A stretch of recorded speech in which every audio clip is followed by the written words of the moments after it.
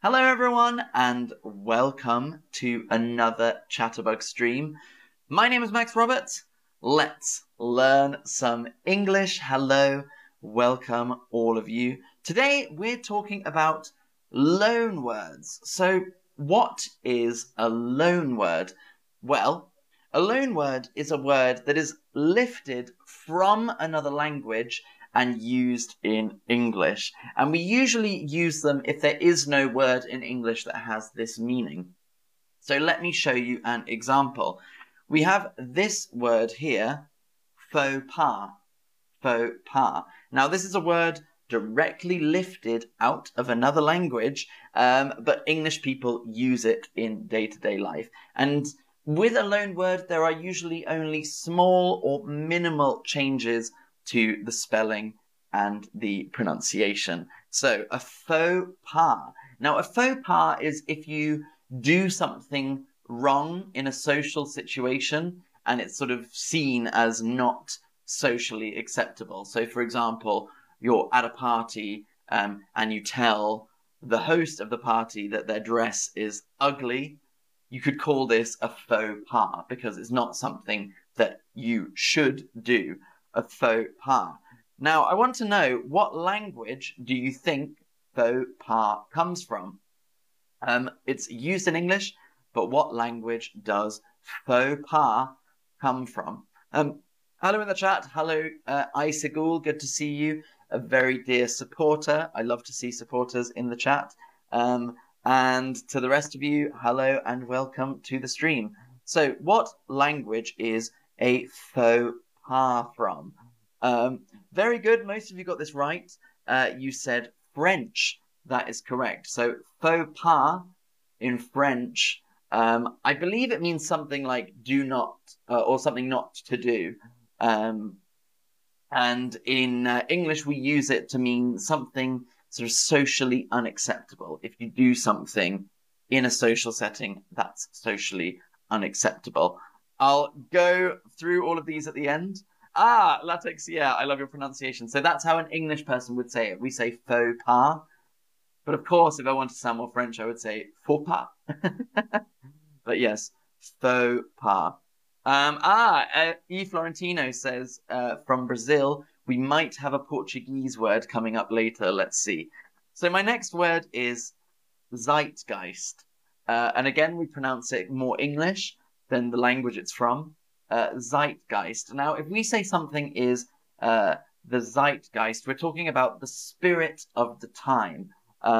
So zeitgeist, we're saying like the feeling or something very, very specific to a certain time. So if we're talking about like the zeitgeist of the 1920s, we're talking about the fact that the 1920s was, you know, a bit more wild, a bit party, and then, you know, new technology. The zeitgeist, we're talking about the spirit of a specific time. And I want to know, what language is this from? What language is this from? Is it from German, Dutch, Swedish, or Danish? Zeitgeist. And I can tell you it means literally time and spirit or ghost. So what language is this from? And how do we use it in English? Well, very, very good if you said it is from German. German, so it would actually be pronounced in German Zeitgeist, but in English we make it sound nice in English, so we go Zeitgeist. The Zeitgeist. Let me look at an exact definition to help you. So the exact definition in English is it means the force or dominating characteristics of a given time period in world history. So the zeitgeist of a certain time, we're talking about the zeitgeist of the 1950s. We're talking about what the spirit of the 1920s was like, what the feeling, what the views were, what the ideas were. Next up, we have a prima donna. So I can describe someone as a prima donna. And if I say someone is a prima donna, they're dramatic, they're emotional, and they think they're the most important person in the room. So if I go, oh, stop being such a prima donna, stop being such a prima donna, that means someone who is sort of being over the top and dramatic. And we can use it for both men and women, even though it means first lady in the language that it's from. But we use it just to say, oh, you're being such a prima donna. I mean, stop being dramatic, stop being so emotional, stop thinking that you're the most important person in the room. So what language is this from? What language is prima donna from? Is it from French, Spanish, Italian, or Romanian? Ruba asks a really good question. Could we use these words in IELTS? In other words, are those words formal?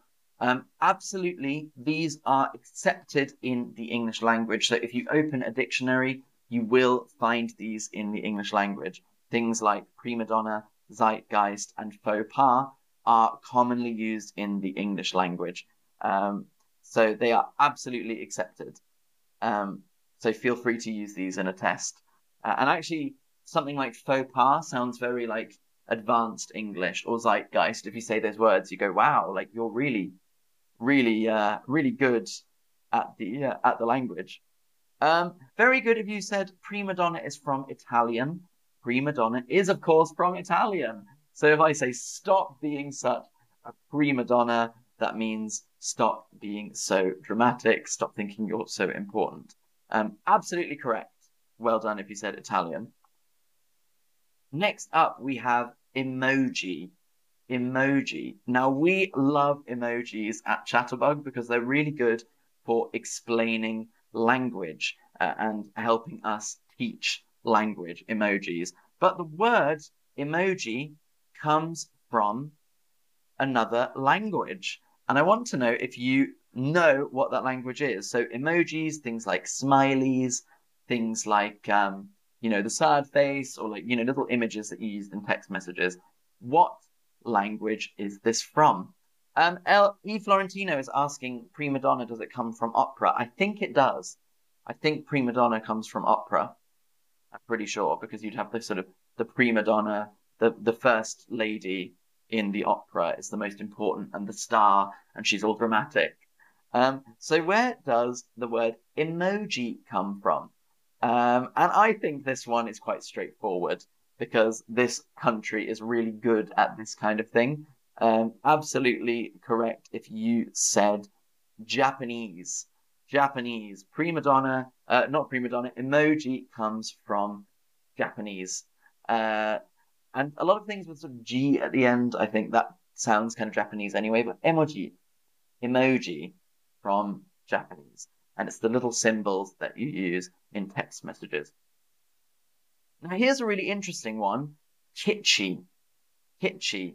And I'm not going to ask you what language this is from because it's quite an unusual language. So it's a word in German as well, kitschy. But it's often seen as coming from Yiddish. Yiddish, which is an old European Jewish language. So the word kitschy. And it means sort of brashy and not very good taste, and maybe a bit sort of over the top, like sweet. So like lots of, pink and big eyes and flowers and hearts, and that would be a bit kitschy. And that comes from the language Yiddish. So, well done. If you knew that, but I didn't think I would ask the question because I thought Yiddish is a little unusual to hear about. So I think that would have been a hard question. Next up, to kowtow. Now, I'll use it in a sentence. I'll say you should stop kowtowing to your boss. You need your own independent thought. Stop kowtowing to your boss and doing everything that he says. You need to stand up to yourself. So kowtowing originally is a type of bowing. It is a type of bowing to someone, kowtow. But we use it to mean like if someone tells you what to do, you do anything that they say, or you really sort of suck up to them, as we say. So you're see someone else as the boss and do whatever they want. And I want to know, what language does this come from? Kowtow. Is it Mandarin Chinese, Japanese, or Vietnamese? What language is this from? How to kowtow to someone. Sometimes we'll use that with countries. Like if you look at politics programs, they'll say one country is kowtowing to another country, and that means that they're sort of doing anything that the other country says just to look good to that country. And it comes from, very good if you said Mandarin Chinese, because kowtowing was the way that people would bow to Chinese emperors in ancient China. And so that has now come into the English language, and we say kowtowing to someone. Don't kowtow to him. Nikki, thank you. Thank you for your support. I really appreciate it. Thank you very much, Nikki84. Next up, we have the word balaclava. A bit of a scary thing, this, actually. Let me know if people ever wear these in your country, a balaclava. So this is a way to keep your whole head warm, but often it's associated in England with people sort of committing crimes. They would wear a balaclava so you can't see. And I want to know, what language is a balaclava from? What language is balaclava from? Is it from Hungarian, Russian, Finnish, or Greek? I'm trying to think. There was one child at my school who used to wear balaclava when it got really cold. But in the UK, we don't really wear that, the balaclava. Not for like to keep warm. No, it's sort of, it doesn't get cold enough to wear that. I think in a really, really, really cold country, if you want to have the full wool thing. So what language is this from? Hungarian, Russian, Finnish, or Greek? Well done if you put Russian. Good work, team. Absolutely correct. It is absolutely a Russian word, balaclava. Latexia, do you have a synonym for balaclava? Not that I know of. For this item of clothing, I think I would only call it a balaclava. I can't think of like maybe a head warmer. I don't know. A head warmer? Sure. Very good. Next up, everyone, is the word algebra. Algebra. Now, algebra is the type of maths where you don't know all the numbers, and so you use letters to replace certain numbers and work things out. So x plus 3 equals 5. Well, then we know that x is 2 because 3 plus 2 makes 5. So x plus 2 equals 5. That's very basic algebra. I'm not good at maths. I'm good at languages, not at maths.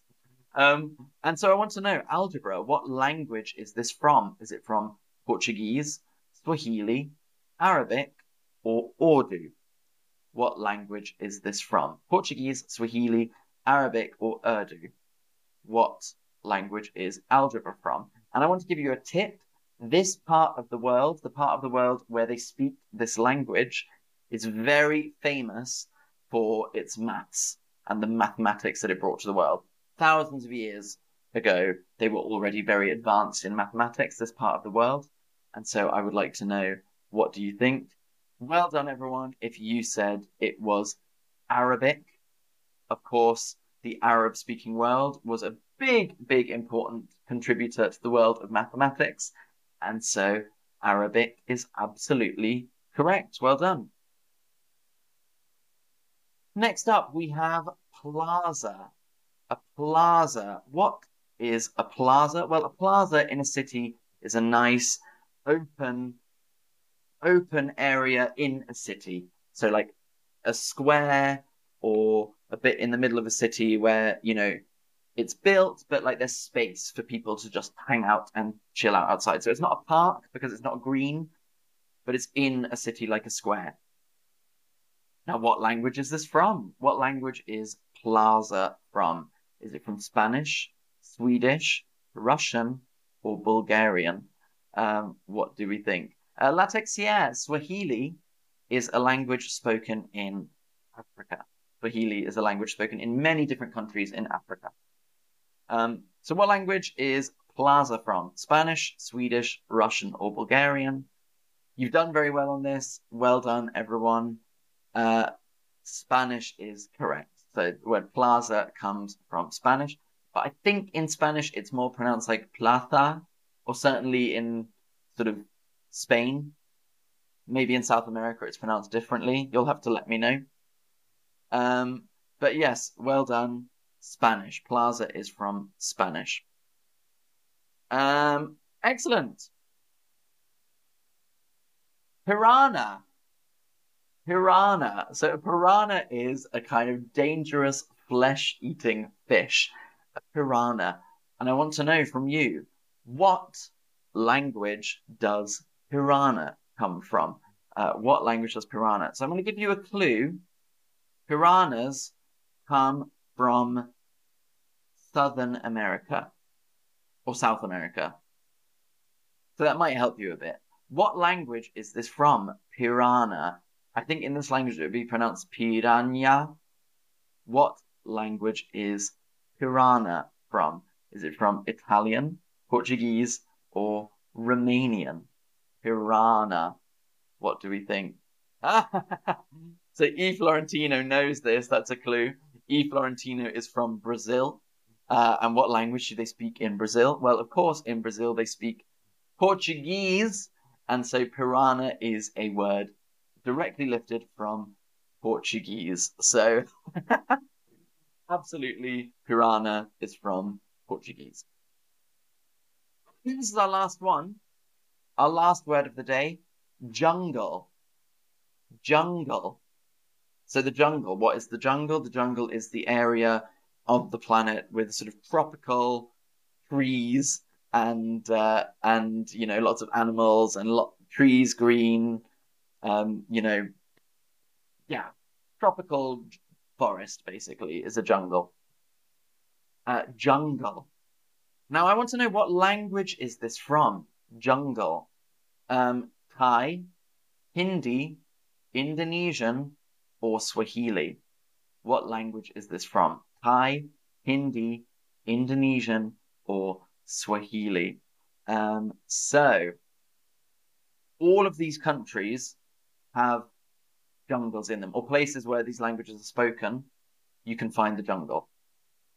The jungle is a sort of tropical forest. What language is this from, though? And I want to give you a clue. England has a big connection with India. And so there are a few words from Indian languages in English because of our historical links with India. And what is one of the biggest languages spoken in India? Hindi. Hindi. And April has said it's definitely not from Indonesia. So April, if you're from Indonesia, thank you. You got it right. It is not from Indonesia. The language that jungle is from Hindi, the word. So if you ever hear the word jungle in English, you know originally it comes from Hindi. And I think the word is something like jangal. So it sounds quite like jungle, quite similar. And that's it. That's it for today. That's all the streams. E. Florentino, thank you. Piranha also is used to describe a whore. Okay, that's good. I'm glad I know that. That's very good because I'll be careful when I'm in Brazil not to call someone a piranha. Okay, so let's go over these words again. We had faux pas from France, a faux pas. We had Zeitgeist from Germany, or Zeitgeist. We had prima donna from Italy. Prima donna, a dramatic person. We had emoji from Japan. Emoji, all the way from Japan. We had pitchy from Yiddish. Pitchy from Yiddish or German. It's from both languages, really. Pitchy in German, you can say. We have Tao from Mandarin Chinese. Tao from Mandarin Chinese. We have balaclava from Russian. Balaclava from Russian. We have algebra from Arabic. Algebra from Arabic. We have plaza from Spanish. Plaza from Spanish. We have piranha from Portuguese. Piranha from Portuguese. And we have jungle from Hindi. Jungle from Hindi. So thank you everyone for watching. It's been a lot of fun this stream. I've really enjoyed it. And hopefully some words from your own languages have come up, because then you know, well, I already know that word. I don't have to learn another word when I speak English. So yeah, absolutely. A little shortcut for speaking English for you. Thank you so much. You're all amazing. You all did brilliantly in the quiz, and I look forward to seeing you all very, very soon. Goodbye. Bye, friends. See you later.